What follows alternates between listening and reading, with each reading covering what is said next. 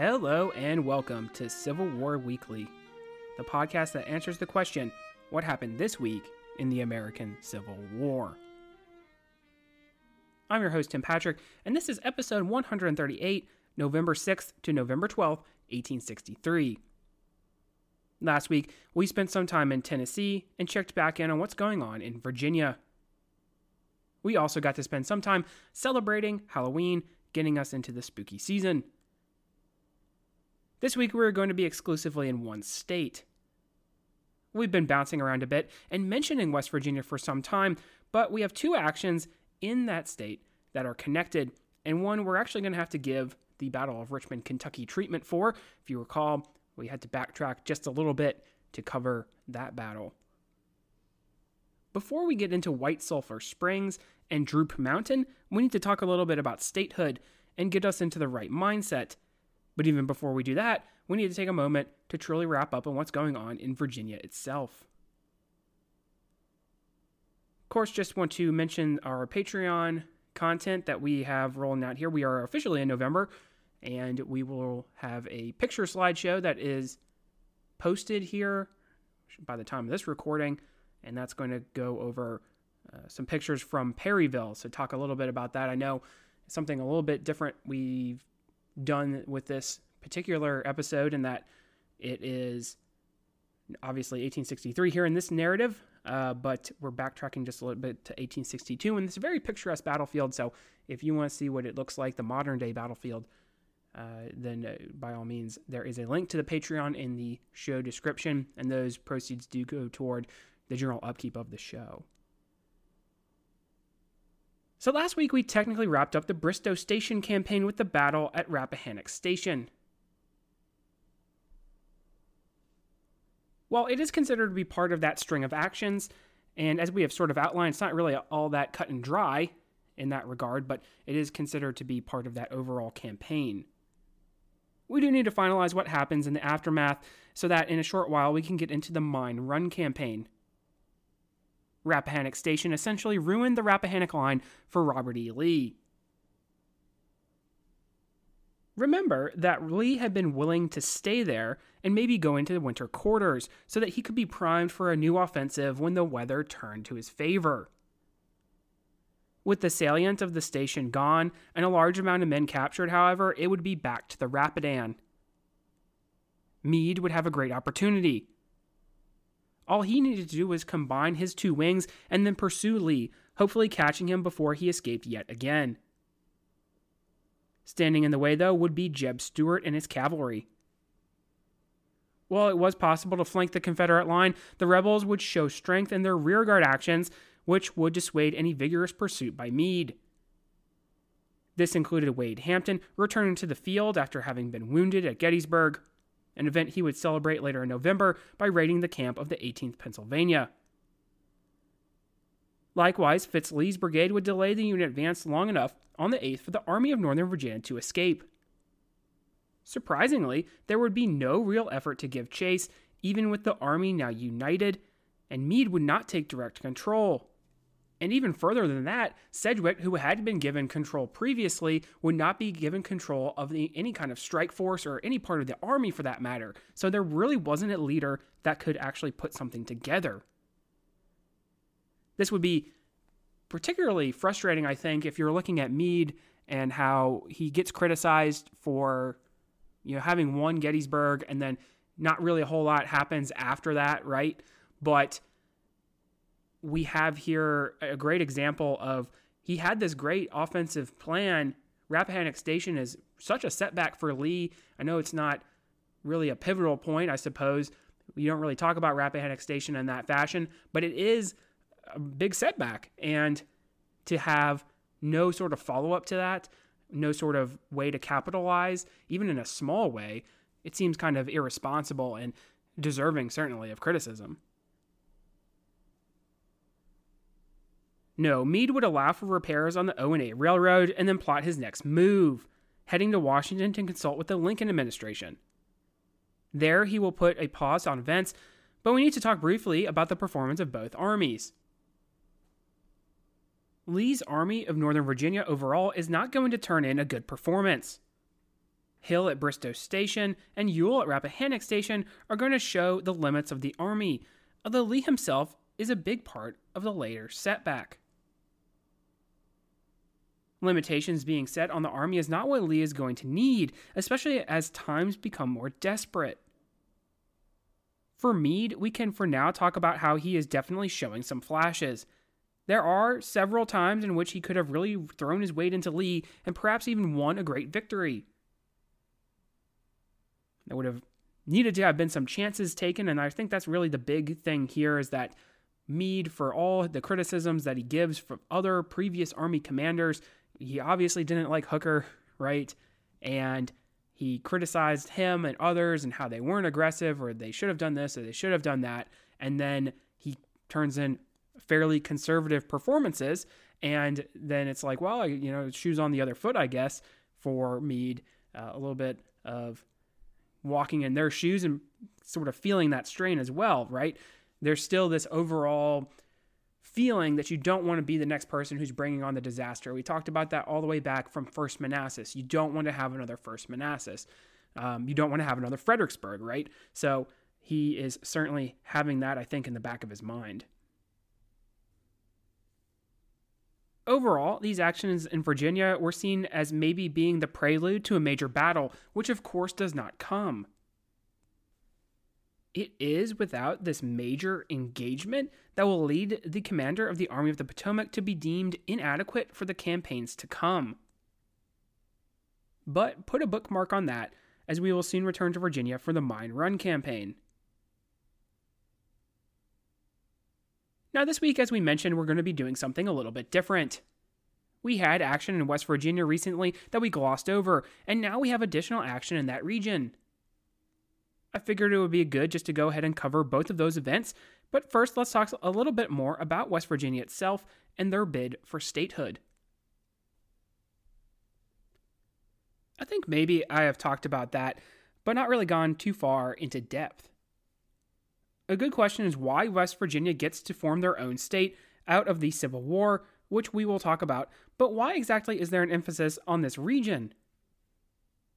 Well, the short answer is because the Baltimore and Ohio Railroad runs through West Virginia, which, as we discussed before, is a key lifeline for the Union. In fact, if you remember the Jones and Bowdoin raid and their targets, a key part of that was a crossing of the B&O at Parkersburg. If the railroad does not go through West Virginia, then perhaps this region would go the way of East Tennessee, which fails to gain statehood, although is very much against the Confederacy, as we have covered before. While Lincoln is very concerned with East Tennessee and makes it a priority to send troops into that region, it is a little different when compared with West Virginia, who he pledges to help as far back as 1861 because of the strategic importance of geography. East Tennessee, as we have mentioned, does not really have a whole lot to offer, and to be fair, neither really does West Virginia in terms of a military value, but where the state sits next to Ohio, with parts very close to western Pennsylvania, that makes things a little bit different. Part of the reason, in fact, is that several counties vote to split from Virginia is because they are closer to Pittsburgh than they are Richmond. We very briefly, I think, discussed the Wheeling Convention and their resolutions to remain in the Union. In effect, they seceded from a seceding state, which is an interesting concept, using the same revolutionary rhetoric that the home state used when attempting to break free from the Union. Many of the representatives, including Francis Pierpont himself, were deemed to be traitors, which is sort of ironic if you think about it. I think it does go to show that, at least for this particular time frame, you do have probably stronger ties to your home state or any kind of region, therefore, than you do to the Union, as we have covered previously.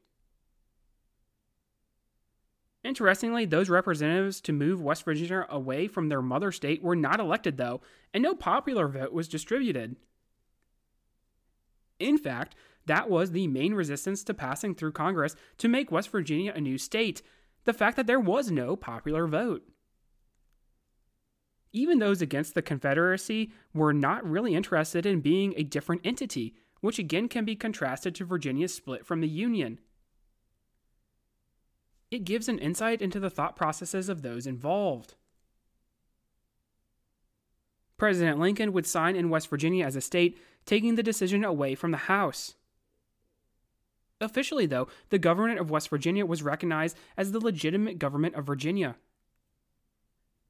Remember, we mentioned that with other states like Louisiana having pro-union state governments was going to be important moving forward, especially going into an election year for Lincoln. Also interesting is the fact that there were a handful of counties, especially around Martinsburg, who were not against Virginia and would rather have actually remained with that state. Remember, though, that the Baltimore and Ohio does run through Martinsburg, and so the county would remain in the new state. After the war, the state of Virginia will bring West Virginia to court in an attempt to get back these counties. However, the Supreme Court, headed by Salmon Chase, would rule against the Old Dominion. The point of saying all of this is that Virginia is going to have the need to gain back the territory of West Virginia on the agenda, as we saw back in 1861, but that the Union will also have an emphasis in keeping this region out of the hands of the rebels. So we need to backtrack just a little bit and talk about the White Sulphur Springs raid, which occurs in August. White Sulphur Springs is where the present-day Greenbrier is in Virginia, a well-known regional resort. Even back in the 1860s, it was known for its healing capabilities and was the meeting place for generals after the war, including Robert E. Lee. In 1863, it would be included in a cavalry raid led by New Yorker William Averill. Now, you should think that name is familiar because it was Averill who leads the expedition against Stuart's cavalry at Kelly's Ford. Averill was a friend of Fitzhugh Lee before the war and leaves him a note afterwards, if you recall. But this decent performance was overshadowed by the overall unsuccessful performance of Stoneman and his cavalry during the Chancellorsville campaign, which sees Averill get the boot. He will land on his feet in West Virginia, where he converts several regiments of West Virginia infantry to become mounted. His newly minted troopers would see some movement but no action during the aftermath of Gettysburg. If you recall, there were some of the troops who were converging following that battle.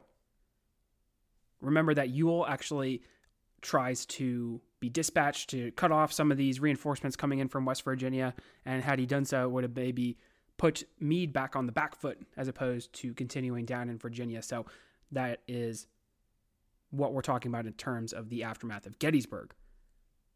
We will see an opportunity from Averill to actually gain some kind of reputation and redemption once again. You remember that Benjamin Kelly was amongst the officers converging on Lee as he retreated. Kelly would give Averill and his command the green light to raid down into the border counties outside of the Shenandoah. We mentioned how not every county was gung-ho to join West Virginia, but they do kind of get roped into the new state. The border counties would be fitting of this description, with many contributing men to the Southern cause.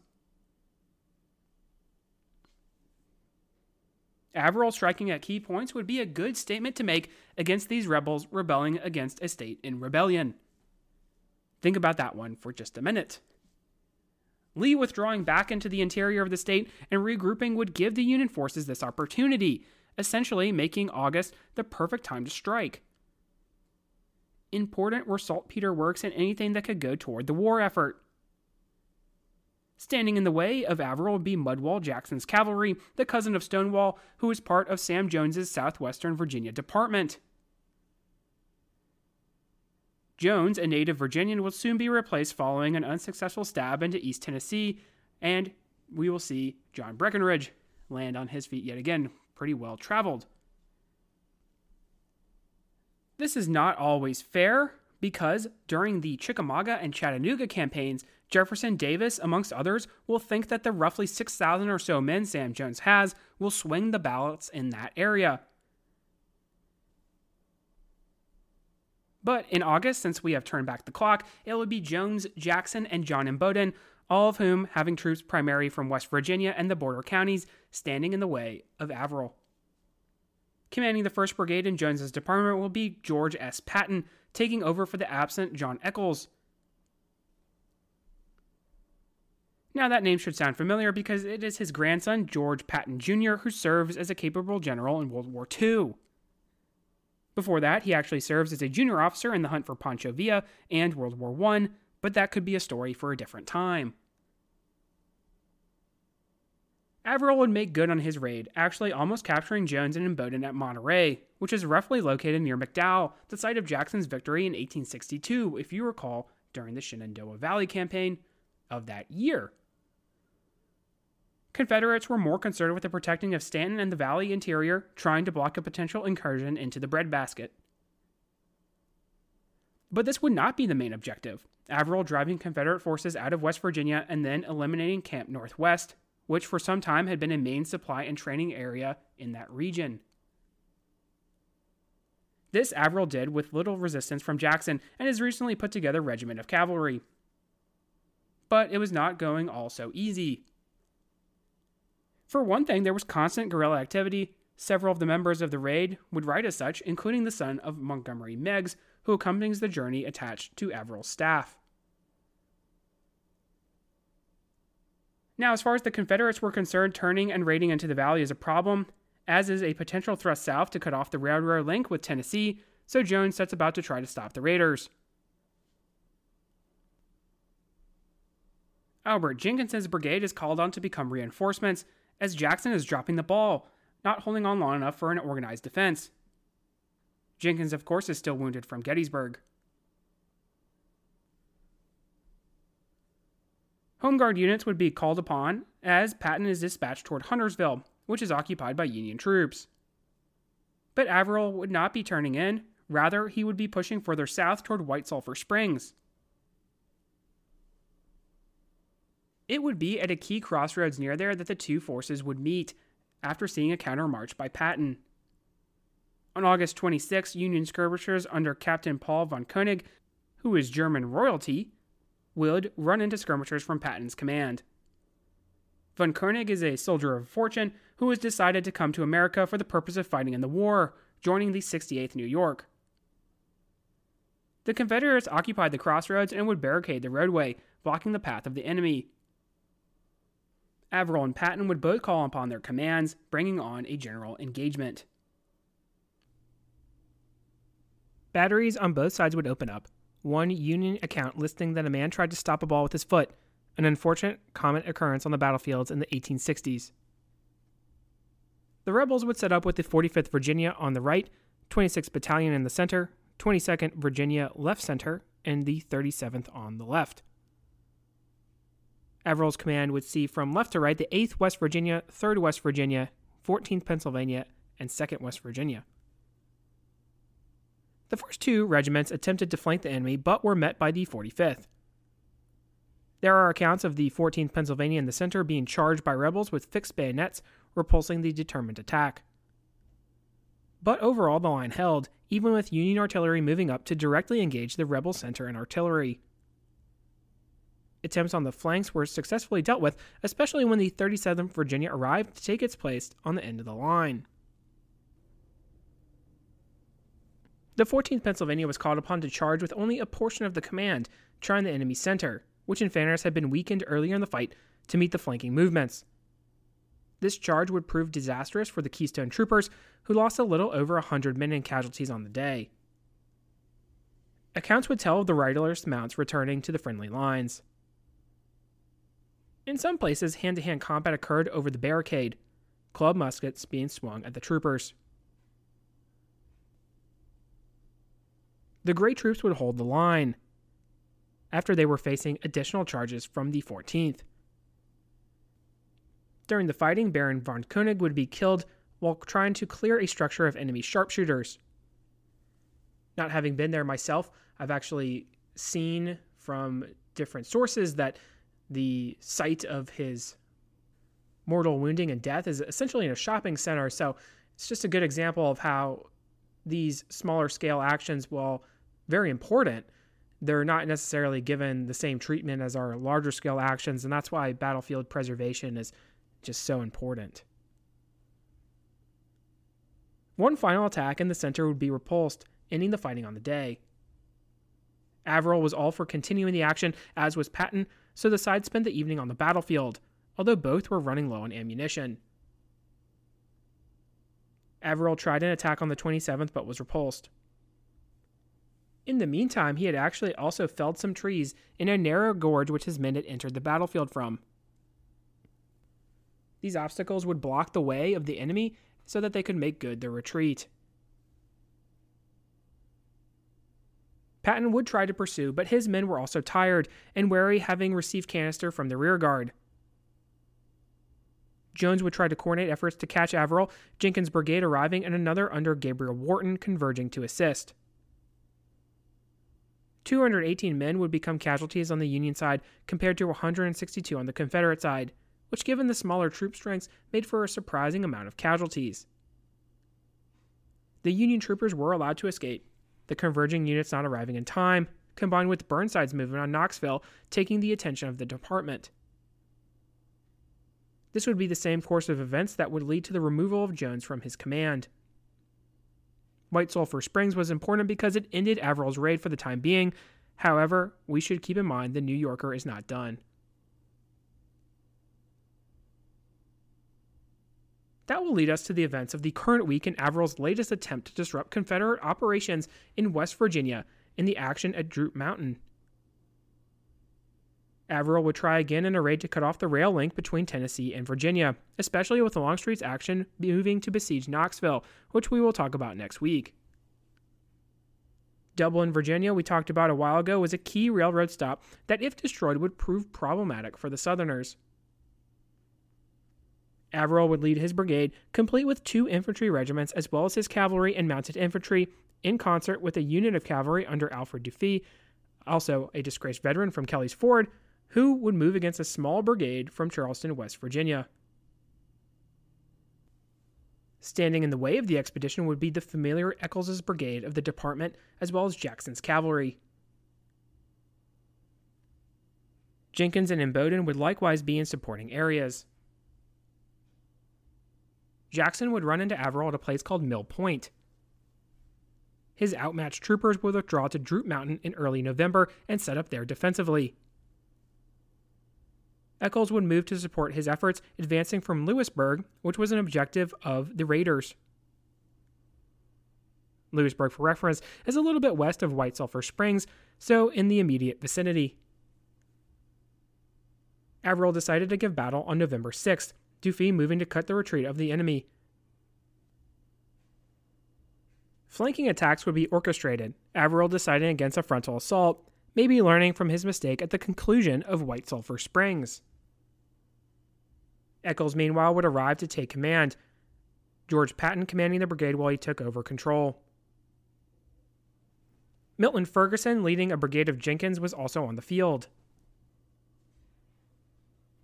Artillery would duel to begin the contest, much as it had during the action in September. The 28th Ohio would attempt to flank the enemy line, but would be repulsed via spoiling charges from the rebel troopers. Attacks in the center would actually be successful, moving on the rebel works, resulting in hand-to-hand fighting in certain places.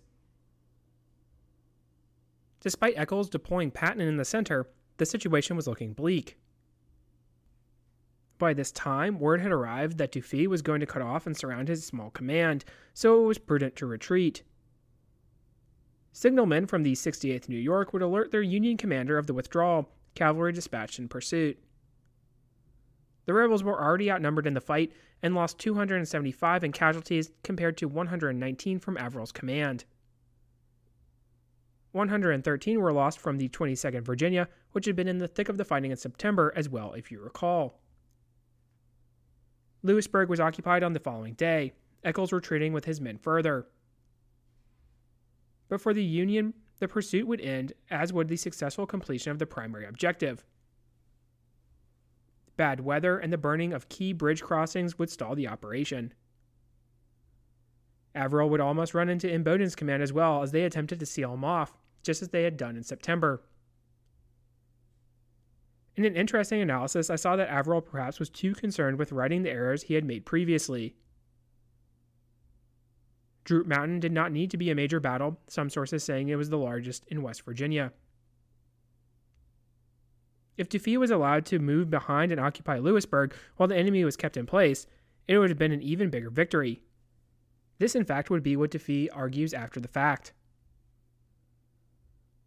Averill is not done raiding, so stay tuned for that, but he definitely is an interesting figure. We see opportunity that maybe is lacking the driving force to finish the job. Some sources I have seen also cite out the end of resistance in West Virginia, but to be fair, there was already a slight presence in that state, with more frequency for guerrilla operations than anything else. We will return to the Mountaineer State, so do not worry. Let's go ahead and call it a day right there. This week we checked back in to conclude things in Virginia, but spent most of our time in West Virginia. William Averill has been busy with White Sulphur Springs as well as Droop Mountain. Next week we need to head back to East Tennessee and check in on what's going on there. We'll also have an important event back at Gettysburg, something I think most people can quote at least a small portion of, the Gettysburg Address. If you like what you hear, please make sure to leave a review. Posted in the description should be a link to the website as well as Patreon and Venmo information. Support for the general upkeep of the show is greatly appreciated. Feedback is always welcome. Questions, comments, concerns. The email is cwweeklypod@gmail.com. Thank you all so much for listening, and have a great week.